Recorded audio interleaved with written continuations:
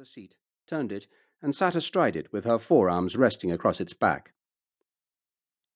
"I'm curious to know why a reification should want to come here, and why someone indentured to a hive mind," Erlin noticed the man frown, "should come here also."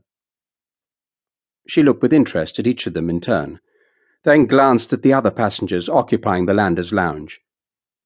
It was clear that fear, or disgust, had cleared a wide space around the reef and his companion, and embarrassment had cast a pall over general conversation. Many of them were now trying very hard to appear not to be listening. Erlin shook her head as she focused her attention on the reef. He was no cause for disgust.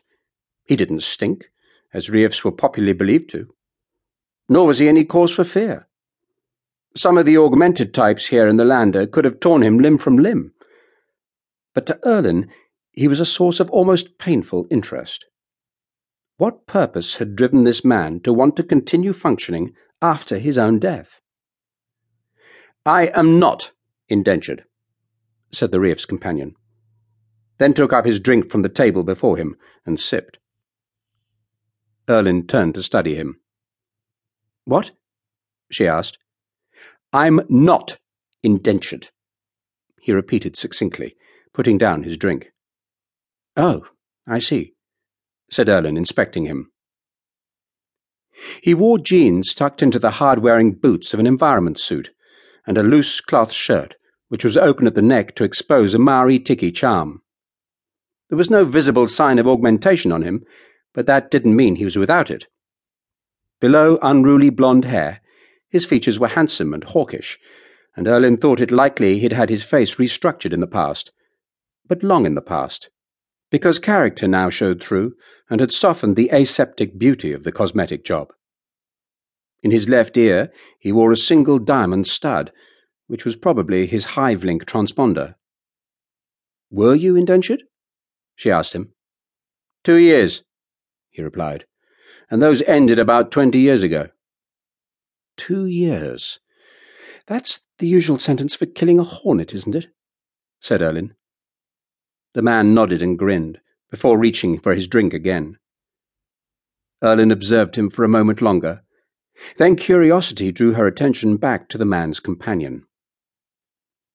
The reification was clad in a utile monofilament overall of bland grey, and he had a smooth lozenge of metal hanging from a chain around his neck. He had obviously been a heavy welder when alive. Now his muscles were stringy on his thick skeleton, his hands bony claws, and what was visible of his face, under a half-helmet augmentation, was that of a grey mummy. Erlin next studied the aug. It was golden, had a cartouche inset into its surface, and had, extending from the inner side of it, and curving round under the reef's one visible eye, an irrigator fashioned in the shape of a cobra with its hood spread. The reef's eye was blue, and it seemed to be the only part of him that was remotely alive. Of course. She could see now what might have brought these two people together. The fear and disgust of the others here. Most people had yet to dispel their atavistic fear of large stinging insects, and most did not like to share the company of corpses, no matter how interesting the conversation might prove to be. More than anything else in any world, Erlin wanted something to maintain her interest. She wondered just what stories there might be here. The reef dropped his glass straw back into his drink, and with slow precision he leant back. As he turned his blue eye upon her now, Erlin imagined she could hear the creaking of his neck. There came a clicking gulp from deep in his throat. Then he spoke in a surprisingly mild baritone, his words slightly out of sync with the movement of his mouth. But then Erlin thought it unlikely that his vocal cords actually generated his voice. "Many would seek immortality here," he said, and deliberately tilted his head to peer at the circular blue scar on Erlin's forearm. It was an easy conversational gambit to turn attention away from himself.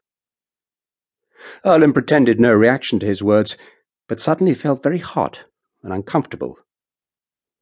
The secret of Spatterjay had been out for many years, and immortality was a commodity in a buyer's market. Why did she feel guilty?